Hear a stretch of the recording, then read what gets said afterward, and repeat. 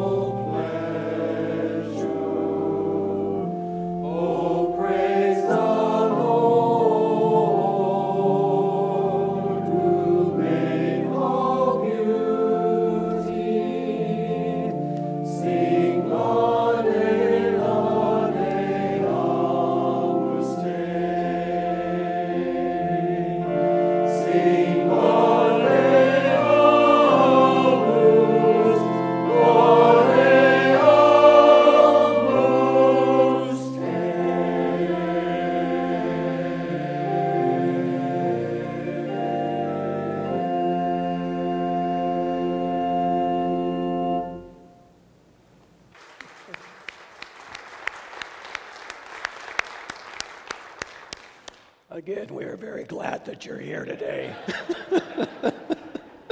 I don't think I'm going to attempt that note. Wow. How much coffee did you drink to get down there? I love today's scripture from John. I love it because it shows us the way that vision works on so many different levels. There's simplicity, and there's grandeur, there's passion, and there's intimacy, all embodied in this scripture today. It's a scripture that calls us to vision. The scripture actually begins very simply with Jesus making a choice. Jesus, with his free will, decides to go to Galilee. And in this story, Jesus ends up meeting ordinary people with ordinary names like Philip and Nathanael. The first theme that comes through as we look at this scripture is that vision begins in ordinary places. It's got to be ordinary before it becomes extraordinary. And vision begins where we are. Sometimes vision even begins with a degree of skepticism. Philip is so excited in what he sees in Jesus that he has to share this passionate, wonderful news with Nathanael. Nathanael's response, however, is, "Can anything good come out of Nazareth?" Nathanael had heard the prophecy of this Messiah who would come. And the thought was the Messiah would come from someplace grand and festive like Jerusalem. Nazareth, little podunk town kind of like Sulphur, Texas. 200 or 300 people. Furthermore, it's a town that had been overrun by the Romans. So the thought that anything could come out of a podunk, scarred sort of place seemed impossible. And yet, through the years, Nathanael had been preparing his heart. In ancient times, a fig tree was a place where people went to study and to rest and to pray. So even though Nathanael had this skeptical side, he had still prepared his heart for the moment that would come, sitting under the strength and the shade of a fig tree. Can anything good come out of Nazareth? An ordinary place like that? Maybe you've had a similar question.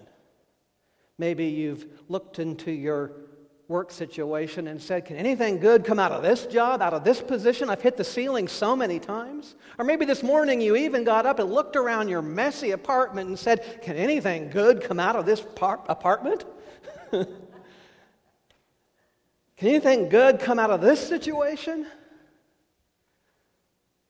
Vision begins where we are. It begins in ordinary circumstances with ordinary people. So if you are feeling ordinary today, or you're feeling stuck or confined, know that vision begins exactly where you are. Vision begins in ordinary places.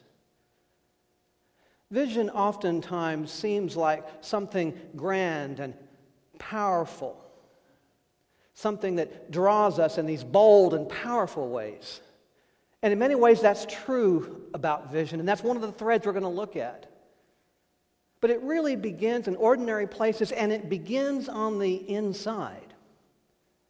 We'll never know the vision if we only look out. We're also called to look inside. And what's beautiful in this scripture today is that both Jesus and Nathanael knew who they were. They had spent that time developing their inner life, that their inner life might be the foundation for an outer life. So what happens is, even though Nathanael was skeptical and said, can anything good come from Nazareth? The minute he saw Jesus, he saw inside of him. And he saw this one who would ultimately change history. He saw Jesus on the inside. And what's beautiful here is that not only does Nathanael see Jesus for who Jesus is in a powerful and compelling way, Jesus sees Nathanael for who Nathanael is. The way Jesus says it is, here is a true Israelite. Here is one who does not have a false bone in his body. Here is a person of integrity, a person who can be entrusted with the vision. Sometimes we don't know who we are because we don't take time to look inside. We allow the voices around us to define us. And yet, when we look inside, we can begin to see a vision that is true to us. How many of us have had visions forced on us at various times in our lives? We've been told that this is who you are and this is how you are to do it. Reverend Janice is not here today, so I can talk about her just a little bit. She actually felt a call to ministry very, very early in her life. And whenever she went to college, she went with the intention of joining the religion department. But when she walked up to that table to sign up, the guy behind the table looked her up and down and said, "I think you have the wrong table." And she ended up moving right over to the business table. Now, God has a funny way of working things around, and Janice's business skills have been very powerful for us. But basically, someone looked at her, had a vision of her, and tried to force her into that vision. And that happens to us. That's why it's very important that people who are transgender have that inner ability to look inside and to find that deeper truth and that deeper calling and that deeper identity. And one of the things that makes Resurrection different is that we're a community who supports transgender people in their journey. Again, I would like to share a word from a transgender person, Michael Slack, who was able to look inside and catch a vision from his own heart as he journeyed from female to male. I love how he personalizes the vision after looking in his own heart. He says, "A year after I began my transition, my parents shared with me for the first time that God had told them before I was born that I was to be a boy named Michael. They had my name picked out and everything. You can imagine their surprise when I was assigned the female gender at birth. They changed the name they'd picked out months before and began purchasing all things pink and yellow and gave away all the blue and green accessories and clothing. But here's what I love. Michael says it this way. But God's call was mine to answer. God had a story for me that I needed to work my way into. And now, many years later, my name is Michael. And I'm the son my folks always thought I was supposed to be." Here's the good news today. Even if this morning you got up and you looked around your home and your apartment and you said, "Can anything good come out of here?" The good news today is that God has planted a story and a vision inside of you that's just begging to come out. A story that's just begging to be released. No matter your circumstance, God is calling you to look inside. Let that inside become a passion that calls you to look outside. Everything you need is there for you, and your story is just waiting to come out. Take just a moment now to look inside. What is your deepest truth? Who are you really?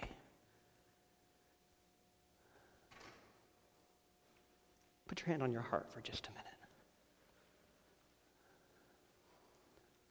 There's a story and a vision in you just waiting to come out, to be named.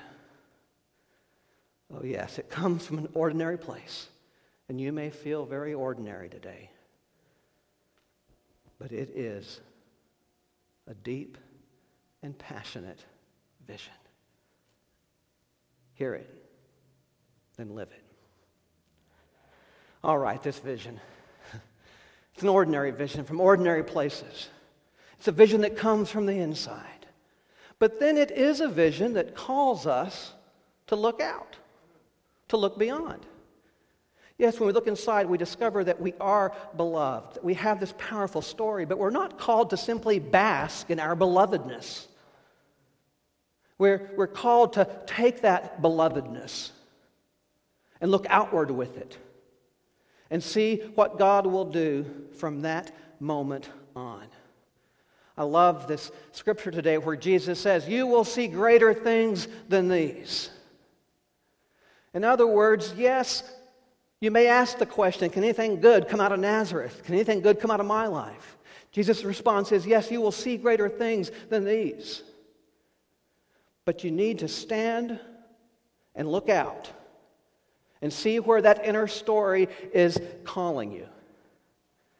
Now, sometimes the ordinary story looks outward because of extraordinary events. 150 people learned that this week. It was an ordinary flight. It was an ordinary flight over the Hudson River heading to North Carolina. But suddenly, 150 people had a brand new vision, standing on the wing, looking out.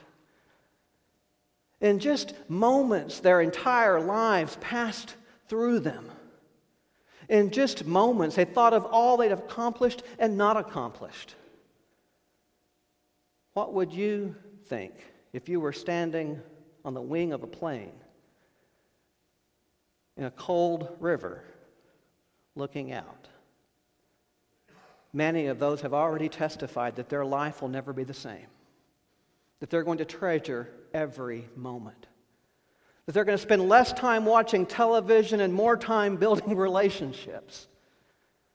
So one question I have for us is, do you have to have a crash landing to ultimately articulate your vision? Or can we live that vision now? Can we look at our lives now and see where God is calling us and realize that, yes, God's calling us inward, but God's also calling us outward? I praise God for every life that was saved this week. And I praise God for every life that will be changed through those saved lives, because that's a story of empowered life. This vision, yeah, it's ordinary. It comes from the inside. It calls us to look out. But ultimately, it is a vision that calls us to world change.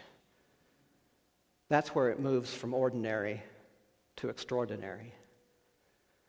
I praise God for those who have had the tenacity throughout their lives to look over and to see something greater. And this Tuesday in Washington, D.C., we as a nation will cross an important threshold. But that vision began a long time ago. It was a vision born in the heart of many, articulated very powerfully in one who we remember today and tomorrow, the Reverend Dr. Martin Luther King, Jr. Even though everything around him said, don't waste your time, even though while in Birmingham, a group of pastors took out a full-page ad decrying his actions, telling him it was too soon, telling him to hold off and to hold back, Dr. King stood up and said, I have a vision. I have a vision of a new nation and a new people. I have a vision that's not just an ordinary vision, but an extraordinary vision. Nathaniel, he saw the whole world from under a fig tree. But Dr. Martin Luther King, he saw the whole world from the mountaintop. The very next day, Dr. King was assassinated. But he had seen the promised land. He took the time to look beyond his ordinary circumstances. He took the time to look inside his own heart. And then with all of that, he looked over. And what did he see? What did he see from the mountaintop? He saw that every person was created equally, that every person was called to freedom, that every life was valuable, that communities could rise up and make a difference, and so communities have.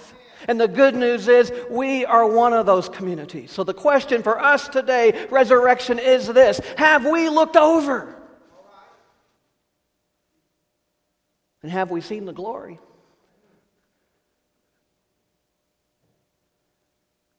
pivotal moment in this scripture is when the ordinary becomes extraordinary. And Jesus describes it this way.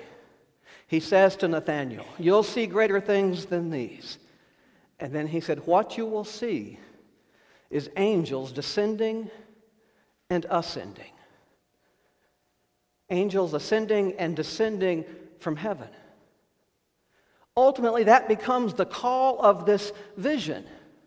It's a call for each of us to work together with the vision we've been given, and the life we've been given, and the opportunity we've been given to bring heaven on earth wherever we are. That's what that metaphor means. It's heaven and earth coming together through ordinary people and ordinary lives, together creating something extraordinary. And it's something that we as a congregation are called to work for. And it's something that we can do. Ultimately, this vision that began under a fig tree with Nathanael and Jesus looking into each other's hearts is a vision about all of us. In the original languages, when Jesus says, "You will see this," the original language means all of you will see this. And that is our calling. No matter what's happening in the economy, no matter what's happening in our personal lives, we can stand on the mountaintop and look longer and look further and look truer and look deeper. And in so doing, we can build the beloved community that brings heaven on earth in this day, in this time, in this age. Amen.